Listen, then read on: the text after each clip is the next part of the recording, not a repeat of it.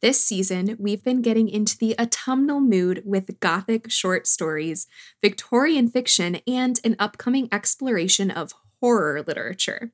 Today, we're re releasing our episode on Mary Shelley's Frankenstein, a work that fits perfectly into our seasonal theme. We hope listening or re-listening to our discussion about this classroom staple will be enhanced by all the additional Gothic content in the Novel Pairings feed this fall.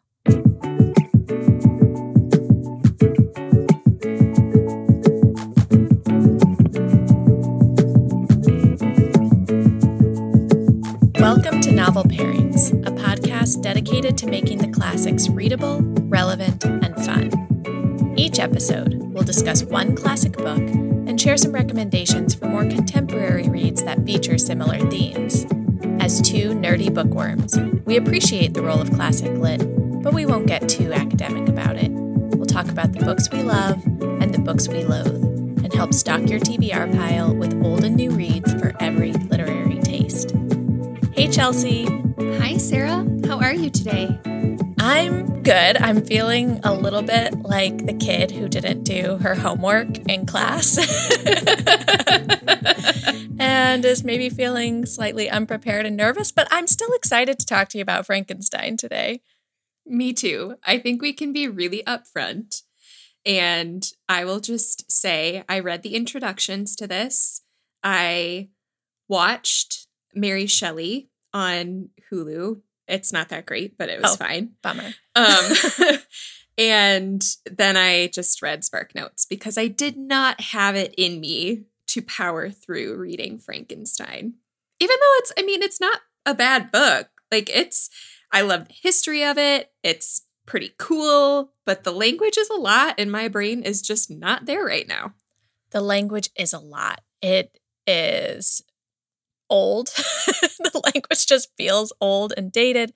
The sentences are so long. And I agree, it's not a bad book. I just think it's a book that you have to be in the right mood for. I wasn't, you weren't, but that's okay. I am in the mood to chat about it because, like you said, it has a great history. It brings up, the story itself brings up so many interesting themes that are fun to debate and chat about. So I'm still really looking forward to this one. I also didn't reread it for this episode. I have taught the book 4 or 5 years running, so I feel pretty comfortable diving in to chat, but I guess we'll see. I think that you probably have much more familiarity with it than I do, that's for sure, because I haven't taught it. I didn't read it in school. So should we give a quick summary before we give a little bit more background information about how we're approaching this book? Yeah, I'll start and then you fill in with what I'm missing. So Victor Frankenstein is our protagonist. He is brilliant, creative, obsessed with the sciences at an early age, and he suffers a great loss as a child. His mother dies of scarlet fever, I think. And then he kind of dedicates his life work to seeing if he can create life. So he puts together this creature from dead body parts that he digs up at the cemetery. Yep. And gross. And he wants this creature to be the perfect human being. He specifically chooses the most attractive parts. Gross. And he successfully brings this creature to life. But then when it comes to life, he's terrified of it. The creature opens its eyes. Victor freaks out, runs away, and completely abandons the creature. So then the creature goes kind of, out on his own, trying to figure out what is this world all about. Every person he meets is terrified of him. He ends up committing multiple murders. And then Victor meets back up with the creature and they discuss, they have this long-winded discussion. Really long.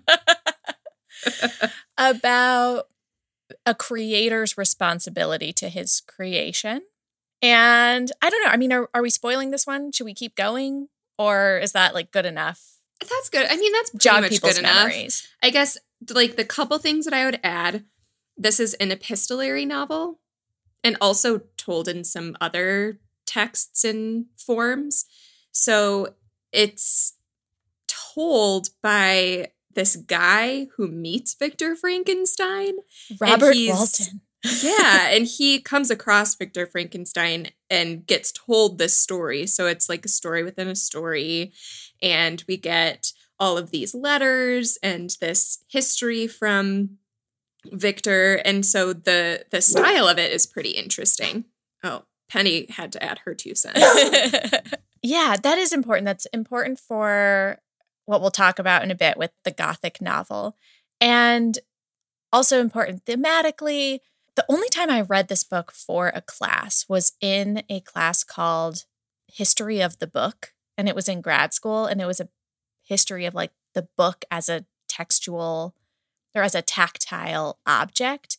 And we read this one because of the form and also because of how many revisions it's gone through and how it kind of dipped in popularity and then surged back up with penny dreadfuls and cheap books being mass marketed.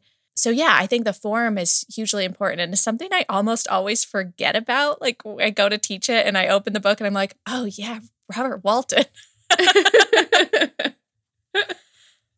Yeah, and it's one of those things. I think that this is one of those books that lives in the public consciousness because the monster is iconic in film history and just pop culture. And so, I mean, the common misconception is, of course, that we call the monster Frankenstein. Really, that's Victor Frankenstein. That's his name. The monster is just referred to as the monster. But I think that the assumption is also just that this is a horror story. And then when you do go and open it and you're like, oh, this is told in letters? What? It's a little confusing because I think that's a part that just gets like tossed aside.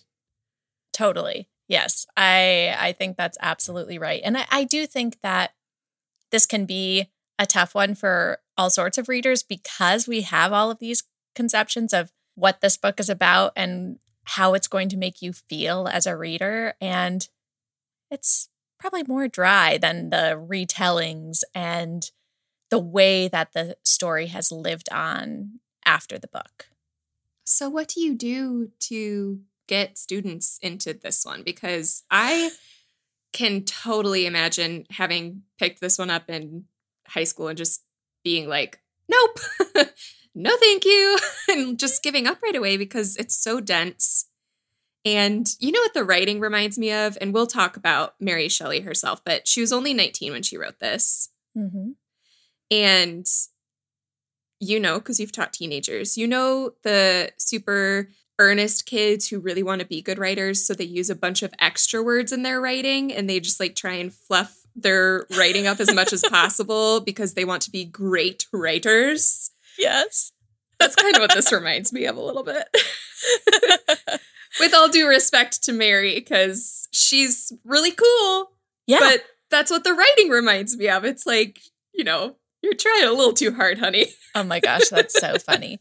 I mean, I have to say, I'm not sure I've ever successfully taught this novel in a way that makes the kids fall in love with it. And I think probably part of that is like, this isn't one of my personal favorites. So I'm not offended when they don't like it, as I might be with other books. But I think that telling them, talking a lot about the history, a lot about Mary Shelley's age, how she maybe was influenced by her own life to write this book, that definitely helps.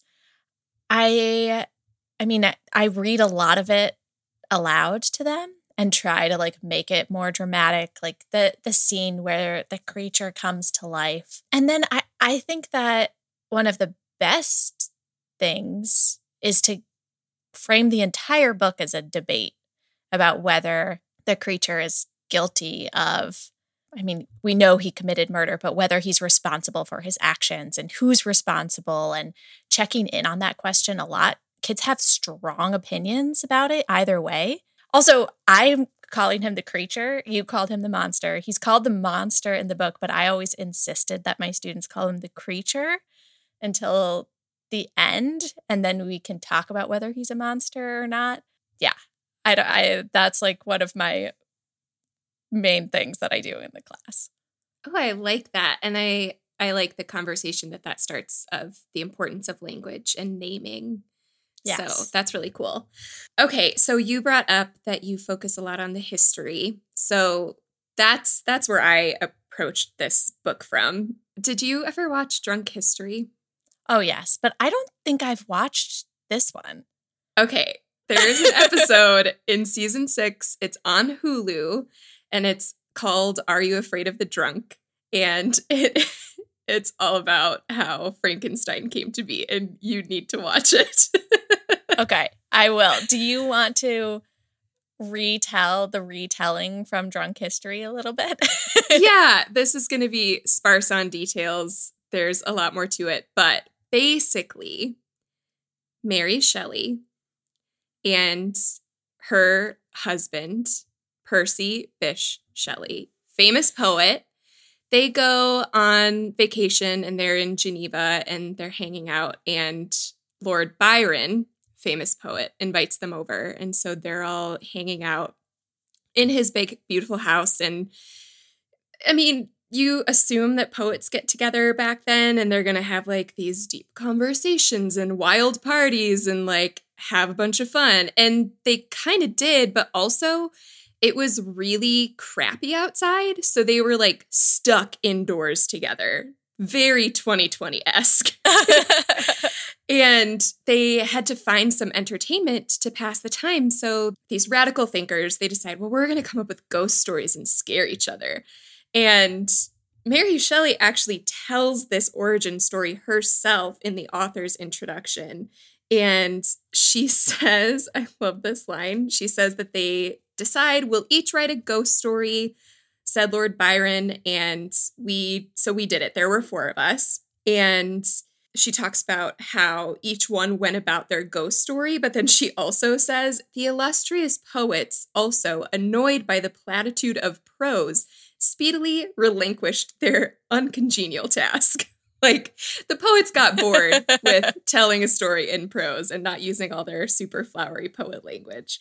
And she tried to think of a story, and she tried so hard, and she couldn't think of anything. But then one night she goes to sleep and she wakes up with nightmares of these incredibly scary visions.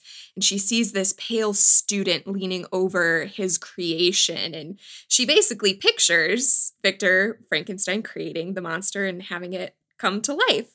And this corpse wakes up and she's terrified and frightened and decides, oh, that would make an excellent story. And she decides that she really wanted a story that would just curdle people's blood and make them super, super terrified, which I love that that's exactly what she's going for. So she writes Frankenstein and gets it published. First, I believe anonymously, because they wouldn't publish her. And they were like, nobody's going to buy this if they think a woman wrote it, you silly lady. And Shelley, the poet, wrote an introduction to it. And so a lot of people kind of assumed, well, maybe he wrote this. Or like when her identity came out, they thought, he probably helped her a whole lot. So I love that in her introduction, she basically comes out and says, he wrote the introduction and he inspired me, like he encouraged me, but that's all he did, people. I wrote this whole dang thing myself. And I love that. Yeah. So that's the very broad overview of how this book came to be. And it sounds like folklore, right? Like these people sitting in a mansion telling each other ghost stories. But by all historical accounts, that's the way it went down. Yeah. It's totally fascinating. And like the origin story is so great. I wonder if that like Weekend Away has been novelized, because that would be a fun story to read about. I mean, all of these characters are so crazy. I am so interested in Lord Byron as a like rock star poet figure. But yeah, Mary Shelley, she like won the contest. They all thought her story was the most terrifying. And like you said, they also got bored with their their own stories. I think it's fascinating that this book came from the mind of a 19-year-old girl. I mean, for many, many reasons. And I think that's a great reason actually to bring it into the classroom, because this book is certainly not pigeonholed in what we would call women's fiction. Like it's so different from a lot of the other classics by women. On the other hand, the female characters in this book are nothing substantial or interesting at all, which is kind of a bummer. Yeah, and it's kind of surprising because Mary Shelley herself was quite the radical feminist. She's the daughter of Mary Wollstonecraft. And I mean, you can tell like from accounts of her life that her mother really influenced her, but you can't really see that influence in this book unless you assume that she's perhaps trying to show the plight of women or something. But there's really very little commentary on it, or it doesn't read like Jane Eyre where you can see all of the like, yeah, freedom for women kind of imagery and message. So I think that it is really interesting, especially when considering who her parents were. Yeah, totally. Let's chat a little bit. We talked about this horror story origin, and this book fits very nicely into the Gothic novel category, but also definitely early science fiction. Let's maybe define those genres a little bit and the ways that that Frankenstein represents Gothic fiction. Yeah, because she was entering a movement that already existed. This isn't the first Gothic story. She was reading, ghost stories and Gothic stories and perhaps some things that might have inspired her. So what do you tell your students when you're kind of like framing this for the time period for them? So I've done it in different ways. And when the course that I taught was Brit Lit, it was much easier to talk about this rather than, if it's out of context of the progression of literary movements, I think it's harder. But Gothic literature is basically like dark romanticism. And this is just so nerdy. It's very nerdy. We're going there today. Yeah, we are. Romanticism is a literary movement that celebrated the imagination. It celebrated the natural world. It was very much like a reaction against more logical thinking and kind of like letting your intuition tell you what's right, and celebrating more the individual and individualism. All of that was part of Romanticism. And then the Gothic is like kind of the dark side of that, even extending your imagination further into horror and the macabre and this kind of pleasurable terror that you feel with the supernatural and the unfamiliar and the unknown. We talk a lot about the sublime when we discuss Romanticism and the Gothic in the English classroom, and the sublime is basically, I'm sure a ton of English majors and teachers are going to jump on this definition, but I think everyone kind of has their own view of what the sublime is. It's like the terrifying power and awe-inspiring vision of nature, I guess. Like if we think about like the root of the word awesome, which means producing awe, same root as awful, like that awesome, awful natural world is the sublime. That's how I define Gothic literature for my students. I mean, I think if I were to define it just in terms of how I would shelve books in a bookstore or library, it might be slightly different. Well, I want to hear more about that then. So, because I think that's a great definition. That's good literary context for us.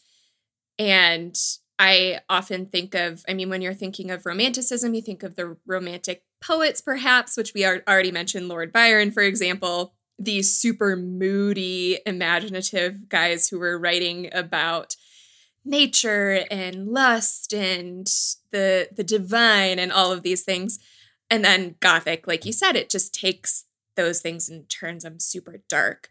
But I think the literary definition is perhaps, it has to do with where we would shelve them. But there are modern Gothic novels, and they might not be quite the same as something we see in Frankenstein. So how would you categorize Gothic novels? Like if you have a shelf, because I know you like these. I like them too. If you have your shelf in your house, what are some examples of titles that you would put on there, or like what are the requirements to put them on that shelf? I should have brainstormed titles before we started talking. I told you I was the unprepared student today, but I would think of Gothic as kind of moody books with brooding characters who have secrets. The Byronic hero is an element of both, I think, historical Gothic novels and contemporary ones. That's like, think Rochester in Jane Eyre, or Edward in Twilight, who's based on Rochester. But that kind of brooding, handsome, I guess Rochester's not handsome, but brooding male figure with a secret, a dark secret. And often there in Gothic novels is a woman who is probably the only woman who could get that secret out of him and kind of save that Byronic hero. I think that dynamic isn't necessary for a Gothic novel, but that element of brooding and that element of mystery to me are. Often I think Gothic novels make you wonder if the answer to what's going on here is a supernatural one or a psychological one. I think that's one of the elements I really like about Gothic novels is, how am I going to explain all the weird happenings here? Is it because of something that's happening in the character's mind, or is there something otherworldly going on here? Mm-hmm. Yeah, it seems like there's a consistent tug of war in Gothic novels between logic and the imagination, and reality and fantasy and nature, and kind of trying to control nature. And yeah, I think that's a great description. And Frankenstein fits there. Totally. My favorite fact about like historical Gothic novels is that they're mostly written by English authors, but they almost all take place in continental Europe, because there was this like othering happening there. Like those Catholics on the continent, who knows what goes on in their creepy castles? Like, but don't worry, we're safe here in Protestant England. Oh, that's funny. Yeah. And then I guess probably the element of escapism and being able to use your imagination, because you're not describing just the streets of London. You're like taking your readers to a new place where you can be super descriptive and romantic about it. Oh, that's fascinating. Yeah. And of course, we see that in Frankenstein. As you said, it was inspired by a trip to Geneva, but also I think that setting lets Mary Shelley's imagination go wild. They do come to England in Frankenstein for a bit of the novel, which I think probably is in part to intensify the horror. Like, could this creature still be here? Oh, I like that. Yeah. Almost a little bit like the Loch Ness, like people would be going out and looking for Frankenstein's monster on the countryside. Ooh, totally. So as you were talking about Byronic heroes and the super moody protagonist, I think we could talk a little bit about Victor, because he's real moody. Like really moody. He's so moody. He just, yeah, he's kind of a drag as a protagonist. I'm like, he is a little bit. He's so moody, so broody. I don't really root for him. I think he's pretty unlikable. I'm not sure if he's supposed to be. I can't figure that out, actually. Mm-hmm. But yeah, I mean, like we said at the beginning, he suffered a major loss as a child. He lost his mother at an early age. But that's not really where his like character turn happens. It's more when he goes off to university and he just gets so invested in the world of science and living in his books and in his experiments that he completely forgets about his friends and family. He stops writing them letters. He's not interested in seeing them. And I think part of that is Shelley showing the dangers of isolation and kind of obsessive focus on knowledge rather than having a balance between the intellect and your relational life. But yeah, I mean, thematically, I feel like I can pull apart why Victor is the way he is, but as a character, he falls flat for me. I think it's interesting that for someone who is so fascinated by science and learning about the world or learning about how to reanimate humans or, you know, do something that maybe he might have thought was for the greater good, for someone who's so concerned about that, he's very turned inward. And the entire book is really about his guilt and shame and his personal troubles. And he just basically takes that out on the world a little bit. And it really has so much to do with his inner turmoil of guilt and shame over what he's created and what he's done, and not taking responsibility for it necessarily. Yeah, he has a lot of shame without taking any responsibility. Yeah, Brene Brown would have a field day with this man. So I do think that the way I often read this book is that there is some like level of greater good or at least motivation from his own personal loss that motivates him to seek to create life. But I do have to say, that's not in the book. Like, he doesn't make that connection himself. He doesn't talk about his grief for his mother and how that led him to trying to create life and, you know, skulking through cemeteries looking for body parts late at night. He talks about how he wants to be a god. He's interested in creating a race of people who worship him as a god. So, yeah, he's got some ego issues for sure. Mm-hmm. And I think that God aspect is really interesting because that was the struggle of society at the moment, right? Science was emerging and humans were starting to have a little more control over certain areas of their lives because of science. I'm talking like historically, like when Mary Shelley wrote this. And the push and pull between, oh my goodness, but if we do these things, are we playing God? Are we taking control in a place that we shouldn't? And I think we have those conversations even today about ethics and science, but I think it's really fascinating how that comes out in this book. And of course, to the extreme, with him wanting to be this godlike figure creating a race of humans, which is, I think, lends itself to the terrifying. If it wasn't so over dramatic, the book would be even more boring.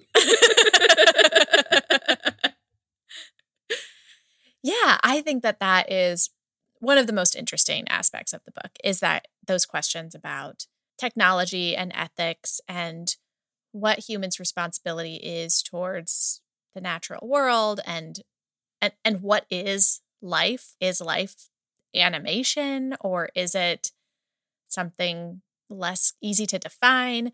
I again, like I talked about, the way I found to make this interesting to students is just to frame the whole book as a debate about these various issues. And I do think in that way it's relevant, which is not to say that there aren't more relevant books you could teach or read that tackle similar issues. But yeah, it still speaks to the questions we're asking about technology and science today. I think that this book would actually be really fascinating to read in a science class or in a psychology course, because the language acquisition piece, when the creature or the monster is roaming the countryside and learning how to sort of be a human or how to mimic humanity to the best of his ability, he picks up language in a really specific way. And his developmental periods over the course of the book are really interesting. And I think there's a lot to dissect psychologically, but the creature himself, I think is really interesting. I agree. And I think that if you decide you want to just read a little segment of this, the chapters that are told from the creature's perspective, I think are much more interesting. Like you said about his language acquisition, how desperately he wants a human being to care about him and to be in community with, and how it's really that denial of connection that turns him into this murderous monster. All of that is so fascinating. All right, Sarah. So aside from, we know that Mary Shelley wanted to just create something terrifying, which I think she accomplishes pretty well. We might not find it as scary because of the language that it's written in, but Frankenstein would have been super terrifying at the time. I try to tell my students that, and sometimes I believe it and sometimes I don't. Yeah. But aside from wanting to just create the best possible, most terrifying story she possibly could, what do you think is perhaps the thesis or the main theme of Frankenstein that either Shelley was perhaps trying to send, or that we can just glean from reading with a modern lens? So I think one of the main things that Shelley was trying to achieve was to suggest that there needs to be a balance, both individually and as a society, between these sort of Enlightenment values and Romanticism. So that if humans are to veer too much into Enlightenment, scientific thinking, pure logic, that's dangerous. But also to veer too much into the supernatural, the imagination, the intuition, that's dangerous as well. And that there needs to be this kind of balance. And I think she was, we can look at that as a very historical type of thesis, type of theme. But I do think that balance is applicable today. Like there needs to be a balance between, indulging your intellectual life and spending time with your friends and feeling your emotions. And all of that, I think, is a nice takeaway from this book. I also think she's saying don't play God, like just very like there's like a moralistic takeaway here of there are some things that humans shouldn't touch, and trying to create life is one of them. And then the third, and maybe most important to me, is what she's saying about our tendency to other people or ideas that we're unfamiliar with, and the danger in labeling someone or something monstrous and demonic and evil, because perhaps with those labels, it's easier to become monstrous and evil. I'm going to talk a little bit more about some pushback against that with one of my pairings, though. So that I think is interesting. And one of the reasons that the book gets brought into curriculum a lot is, this is a book about how not to other and how to treat people kindly. And I'm not sure that that's accurate, or at least it's oversimplifying. I love everything that you said. And also, like, I would encourage what you said about it being totally applicable to modern life. I think it takes a little more stretching, but I feel like I've heard this phrase used so often lately where people say it's become Frankenstein's monster, and they're referring to something. And what they mean is someone created something and now it's out of their control. And it's this big thing now. So one specific instance that I'm thinking of, I just listened to a podcast about social media, and they were commenting on The Social Dilemma, which is a documentary on Netflix. I haven't watched the documentary yet, but I've just listened to other people talk about it. They were talking about how the creators of social media basically just created this thing that they thought would be fun and a way for people to share their lives with each other. And then they let it go like a free-for-all. And now we have this freewheeling, truly a monster that needs to be controlled. But the creators, who are the ones who should have put the reins on in the first place, are, still allowing it to be this big free thing that's doing a lot of damage to society and not necessarily taking responsibility for that themselves. So that seems like maybe it's a big leap from Frankenstein to social media, but I think thematically they are the Victor Frankensteins. And I think you can really make some arguments for that. And I think there are other areas of our culture where you could make the same sort of reflection or draw the same comparisons. I think that's a great comparison. And we owe all of that to 19-year-old Mary Shelley, who wanted to write a scary novel for her friends, which is so cool.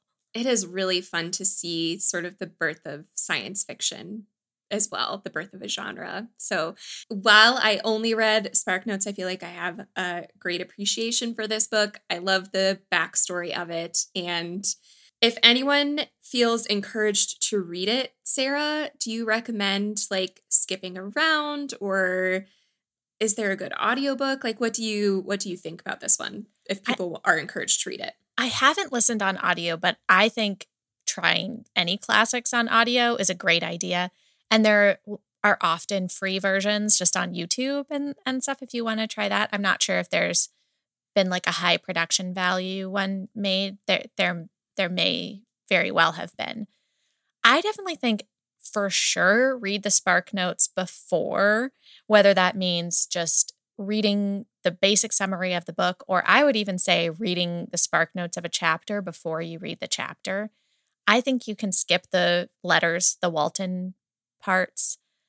I mean, they're thematically interesting, but they're so dense and kind of, I think, keep you from the meat of the story and make it hard to motivate yourself to keep picking the book back up.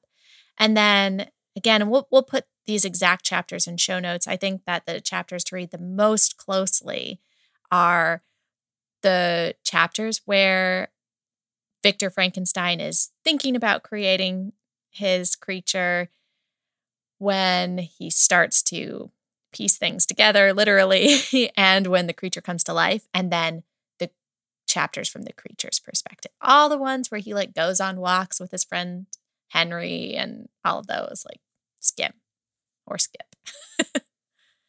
I think that's excellent advice. All right. Well, before we offer a bunch of pairings for Frankenstein as companion reads or something to read perhaps instead, let's talk a little bit about today's episode sponsor and our very favorite audiobook subscription service, Libro FM. Sarah, what are you listening to right now? I am doing a reread through a listen, which is something that I love to do. Like if I loved a book and I want to revisit it, but I don't necessarily have time to read it, I'll listen to it. And so I'm listening to Fangirl by Rainbow Rowell. And I'm just loving being back with these characters. And the new Libro FM app is so fantastic. One thing I love is that now if you increase your speed, it tells you how much time you have left in your audiobook at that speed, which is someone who can't do math. I really appreciate that. So I'm loving Fangirl. How about you? I just downloaded and started Now That I've Found You by Christina Forrest. And I guess it could qualify as YA. It's more maybe like new adult. The characters are just a little bit older. And I'm really enjoying it so far. It sounds like it's a good week for YA fiction on audio for us. I think so. No wonder we didn't feel like we were in the mood for Frankenstein. Yeah, no kidding. Well, we adore Libro FM over here, and we are so pleased to be able to offer our listeners 2 audiobooks for the price of 1. That is 2 audiobooks for $14.99 with the code Novel Pairings. You can also click the link in our show notes to redeem that offer and fall in love with Libro FM. Okay, Sarah, I'm really excited to hear your pairings for Frankenstein. This, I think we've said before, or maybe we already recorded an episode that's going to come out later and I'm confused, but I feel like we've been on record somewhere, or we will be, saying that scary books are not our thing. But I think that we have some really great pairings for people who are into sci-fi or who aren't and just like the themes of Frankenstein. So what do you have for your first pairing? Yeah, so all of my books I think are pretty eerie, but not horror. So if that's your reading mood right now, my first pairing is one of my favorite books of all time. I know you're going to be reading it this fall. Never Let Me Go by Kazuo Ishiguro. Okay, so this is a pairing that I have actually put into practice in my classroom. I've taught Frankenstein and Never Let Me Go side by side, and they are such great books to put into conversation with each other. I think Never Let Me Go addresses all of the themes that Frankenstein does in a style that's much more to my taste. So while I do think that these books work like astonishingly well together, I would also say this is one to read if you like the themes we're talking about, but horror or particularly dense classic horror isn't your thing. So this book follows three friends. Kathy, and she is the primary narrator, Ruth, and Tommy, from their childhood to young adulthood. It starts at an exclusive and mysterious boarding school in the English countryside. It's called Hailsham. And the three of them have been best friends at this school for as long as they can remember. The school is an odd place with really odd rules. The things that they are and aren't allowed to do are kind of strange and make you wonder what's going on here. And the children are told frequently that they're very special and they need to take good care of themselves and all of that. So we follow them then as they leave the school. They fall in and out of love. They have their first jobs and they start to figure out their purpose in life. Much of the book is told from Kathy's perspective as an adult looking back on her childhood and adolescence with the fresh eyes of understanding who she really is, who Tommy and Ruth really are, and what they're on earth to do and what their purpose is. And to say too much more about why this book pairs well would be a spoiler, but it pairs with Frankenstein because of the way it explores ethical questions and boundaries and the way it addresses what makes us human.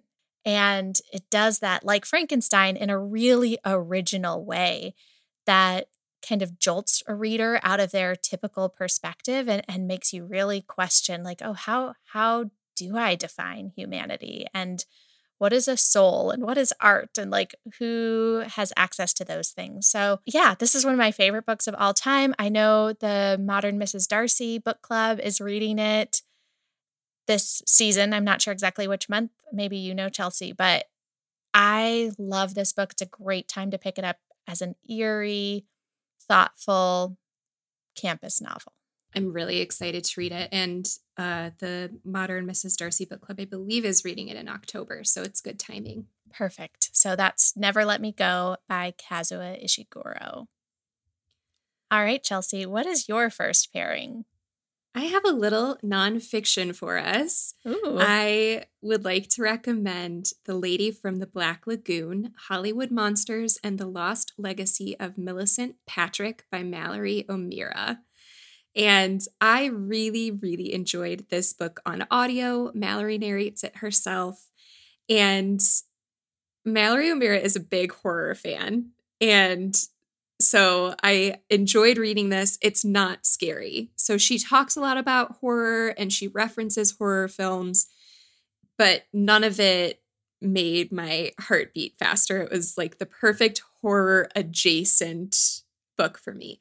So she is a big horror fan and discovered that one of her favorite horror monsters, the creature from the Black Lagoon, was created by a woman, which is a rarity in the horror film genre. And Mallory O'Meara goes through and talks a lot about women in Hollywood. She talks a lot specifically about female directors and writers and even actresses in the horror genre and how the horror tropes affect and impact women. And so I really like her commentary on feminism in Hollywood and specifically in horror that she goes through in the book.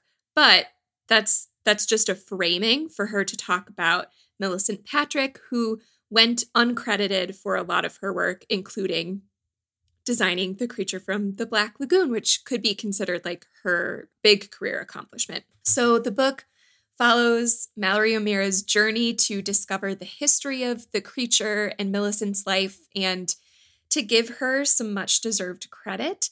And what I love is I really like in nonfiction, especially when people are doing research, I like when they make the research process evident on the page and when they talk a little bit about their research process, because I like that behind the scenes.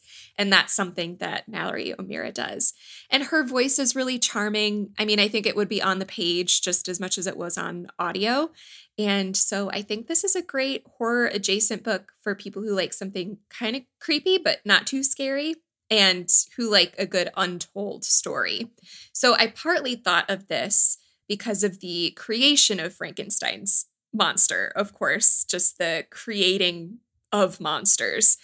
And I also thought about how the monster birthed an entire genre, but I also thought that this kind of connected with Mary Shelley and being published anonymously and deserving more credit, because even when her identity was revealed, people just kind of assumed that her husband did most of the work. So I think that there are a bunch of connections with Frankenstein here. Mallory O'Meara, if you want to hear more about her and more of her horror book recommendations, she was on an episode of What Should I Read Next? And I will add a link to that episode in our show notes because that's a really fun one. All right. My second pairing is Oryx and Crake by Margaret Atwood. This is very much sci-fi, and it is the first book in Atwood's post-apocalyptic climate change trilogy. I think it's called the Mad Adam trilogy. I've read all three of the books, but the first one, Oryx and Crake, is my favorite, and I think that you could probably read it and stop. They stand alone fairly well, each book in the trilogy. So this book is so weird. So it starts with the protagonist called Snowman, but pre-apocalypse, he was named Jimmy. He's just known as Snowman now. And he is the last human left after a great quote-unquote flood wiped out the rest of the people. I think the flood, so this is tough because I can't remember what is a spoiler for this book, like what comes in other books. So I'm just going to say as little as possible. So Snowman lives in the woods with a group of humanoid creatures called the Children of Crake. And these creatures are weird. The whole book is weird, but the creatures are super weird. They were designed to be the perfect human type creatures. They're kind and gentle. One feature that they have is they purr on each other to heal each other's wounds. And the way they reproduce is so weird. And they're childlike and innocent. And they think that Snowman is their god. And they worship him. So throughout this book, Snowman thinks a lot about his life before the apocalypse, before the flood, and he thinks mostly about his best friend Crake, who created the Children of Crake, and a woman named Oryx, who both Crake and Snowman were in love with. So Snowman desperately wants to discover exactly what led to the destruction of the world, so he convinces the Children of Crake to go on this mission with him back to the lab where they were created to try and find out what happened. So much like Frankenstein, I mean, of course, the idea of trying to create the perfect human is pulled straight from Mary Shelley's Frankenstein. And this book is all about the ways that humans have used technology to try and control nature and extend and improve life, and how that's can potentially lead to disastrous results. There is some good and some bad with all of these creations. So, all of the books in the trilogy expand on those themes and introduce kind of new horrific technologies. Like I said, I can't remember what's introduced in each book, so I'm not going to share any of them. This book did scare me a little bit. There are scenes that I think about. They were unsettling and creepy, but it's not horror. It's very much sci-fi. And it's also, of course, a powerful look at climate change and the climate crisis that we are facing now. So this book is super timely. The whole trilogy is. It's one of my favorites of Atwood's. It's one of her weirder series, one of her weirder books. But that is Oryx and Crake by Margaret Atwood. Ooh, that sounds so creepy. It's so creepy. Margaret Atwood has her issues. I will not shy away from saying that. But she is gifted at writing very prescient details where she can see where we are now and extend those details into someplace really horrifying and scary. And this book is one of her best in terms of that. All right. My next pairing here is a young adult graphic novel, and it releases on October 6th. So when this episode comes out, it will be out and available. But this means that I haven't read it yet. I'm just really excited about it. So the graphic novel is called Mary, The Adventures of Mary Shelley's great-great-great-great-great-granddaughter by Brea Grant and Yishan Lee. So this book is about an angsty teen. Her name is Mary Shelley, and she's named after her great-great-great-great yada yada grandmother. And she's angsty because her mother and her aunt and all of the women in her life are successful writers. And she comes from this long line of successful writers descended from the original Mary Shelley. But Mary, modern Mary, is pretty sure she's not cut out to be a writer. She hates school. She constantly falls asleep in class. She just kind of feels like she doesn't fit in with her family. And then, on a dark and rainy night, she discovers this whole new side to herself. She has the ability to heal monsters, and they are basically hounding her to heal them and not leaving her alone.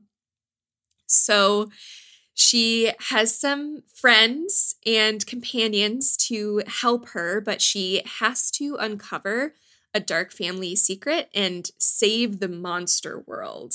So I love how it takes the history of Frankenstein and Mary Shelley and then kind of like twists it in this modern way. It's really fun. I mean, the illustrations look great. I was reading an interview from the author who said that she specifically wanted to collaborate with this illustrator and create these 90s gothic teen images. And that's totally how it comes across. And it's super fun since, you know, the 90s are so back right now. So I just think that this looks like it would be such a fun book. I think that it will be just the right amount of creepiness for me personally in the Halloween season. And it sounds like it's got great themes. I think that it's important that we have book characters, especially teens or kids who don't love school, and yet, you know, they're in these books. So I think that that's important for all various types of readers to connect with those characters. And I'm just really excited about this one. I've been wanting to pick up more graphic novels, so this seems like it's a good excuse to do so. Okay, well, perfect, because I have another graphic novel for you for my third pairing. So my third pairing is Destroyer by Victor LaValle and illustrated by Dietrich Smith. And we typically don't recommend all that many sequels or retellings or pastiche for our pairings, but there are so many good ones with Frankenstein that we have to throw some of these in here. So this is a graphic novel. The whole series, I believe, is out now. I think it's just 6 installments, and you can buy them all together now. It takes place in present day. And in this reality, Frankenstein's monster, and I am saying monster this time, and I will explain why, has been living in the Arctic for centuries, growing more and more resentful of humanity. Meanwhile, in America, the brilliant Dr. Baker, who's a descendant of Victor Frankenstein, has used her scientific knowledge and her family's secrets to bring her son Akai back to life. Akai was fatally shot by a police officer. This has understandably destroyed Dr. Baker's life.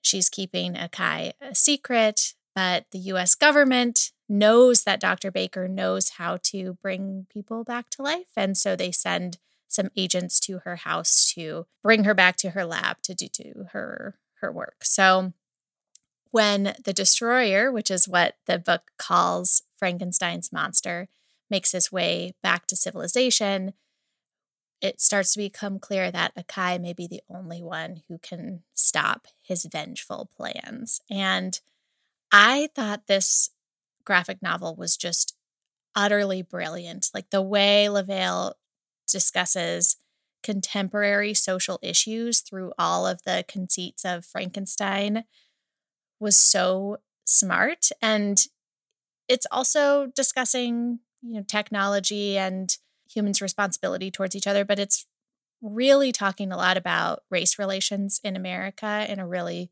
profound way. And one of the scenes that just stopped me in my tracks, and I don't have my book in front of me and I couldn't find this direct quote online, but I will take a picture. It will be posted on our Instagram later this week. But one of the characters is talking about Frankenstein's monster and saying how white people can so easily call Frankenstein's monster a creature, and they work so hard to see the humanity of that creature, but they're so willing to call unarmed Black men who are shot by the police monsters.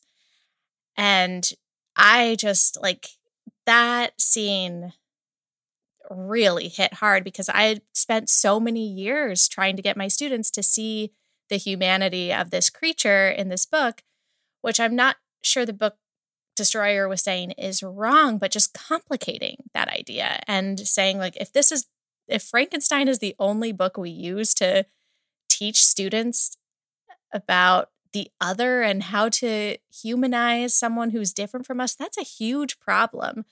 So I think this book is just absolutely phenomenal. It's very much like a comic, it's produced by Marvel Comics, and that's not typically my genre, but I loved this so much. So that's Destroyer by Victor LaValle. That sounds so good.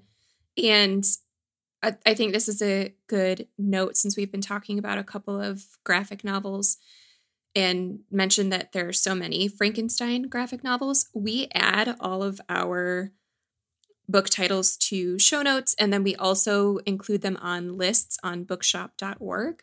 And so I'll include, of course, the graphic novels that we're mentioning in this episode, but also some of the other Frankenstein graphic novels that are just out there and great for supplementing your reading or pulling into the classroom. And I'll put all of those in our bookshop.org list. Oh, that's a great idea. All right, Chelsea, what is your final pairing? Okay, I have a thriller, and it's a little there's a little dash of horror. I read this one a long time ago, so we'll see how well I can remember it to describe it.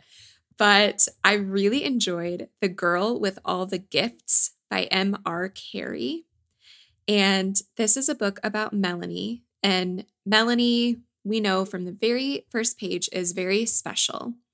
Everyone around her treats her like she's special. Dr. Caldwell says she's our little genius. And every morning she waits in her cell for someone to come and take her to class. And when they take her out of her cell, she has guns pointed at her. They have her strapped down into a wheelchair, and she thinks that nobody likes her. And she jokingly says, "I'm not going to bite you," but nobody laughs about that. So you never get like a super physical description of Melanie, or at least not right away, but you can kind of guess what might be special about Melanie. And that is super eerie, trying to figure out who or what she is. But Melanie loves school. She loves her teacher. She loves all of the subjects. She loves learning. She tells her teacher about all of these things that she wants to be when she grows up and what she wants to do. But her teacher just looks at her like and gets super sad. So she and her teacher have this special relationship. And it's a little bit Matilda-ish. I think the book kind of reminded me of Matilda at the start. I don't want to say too much more because it gets wild and it's action-packed. But I mean, from the beginning, you know that there's something about Melanie that these people are trying to protect and that she's special. But as Melanie sort of discovers her own power and she starts to learn about this outside world, outside of her cell and outside of basically this compound where they're doing school, she realizes that perhaps she is different from everyone in a way that she didn't realize before. So I think that this certainly matches with Frankenstein in that we have this main character, Melanie, who is very much like the monster in that she just wants to be loved and she loves learning and she soaks everything up like a sponge, and she thinks of herself as human, and yet everyone else treats her differently. And we sort of see what this is doing to her psychologically. But then there's a whole lot of action. So this is very much a thriller. It's fast-paced. I don't remember exactly how scary it is. I do know that it's like heart-pounding because things are happening. And I think I don't remember if it's gory or not, but I really enjoyed this one. So that is The Girl with All the Gifts by M.R. Carey. And I just feel like anything else would give too much away about the book. That sounds so creepy and so good. I don't know that I could handle that much creepiness now. Like, personally, my threshold has just gotten lower and lower as I get older. But several years ago when I read it, I loved it. Okay, good to know. All right. Well, my pick of the week is once again a bonus book recommendation, but very different than my others. So my pick of the week is Mary's Monster by Lila Judge. Have you heard of this book? No. So it's a graphic biography. Is that I feel like graphic novel is such a phrase, but then when I put graphic in front of anything else, it just sounds like a descriptor. Like I'm telling you the book is like really graphic. But yeah, we get what you mean. Graphic biography told in poems. Ooh. Yeah, this book is like the most beautiful book I've ever opened. Like the illustrations are so gorgeous. It's a biography of Mary Shelley's life. And it's all about the losses she suffered. Her parents did not approve of her relationship with Percy. They basically disowned her. She was having an affair with Percy Bysshe Shelley, and he was married to somebody else, and she got pregnant, and her family disowned her. And she suffered a lot. She lost multiple children over the course of her life. Her husband died young. And this book really focuses on the tragedies in Mary Shelley's life and how they may have inspired her work, her book Frankenstein. And the poems are beautiful. The illustrations are just some of the most striking that I've ever encountered in a book. Like it's a book you'll open and want to have some of those works framed on your wall.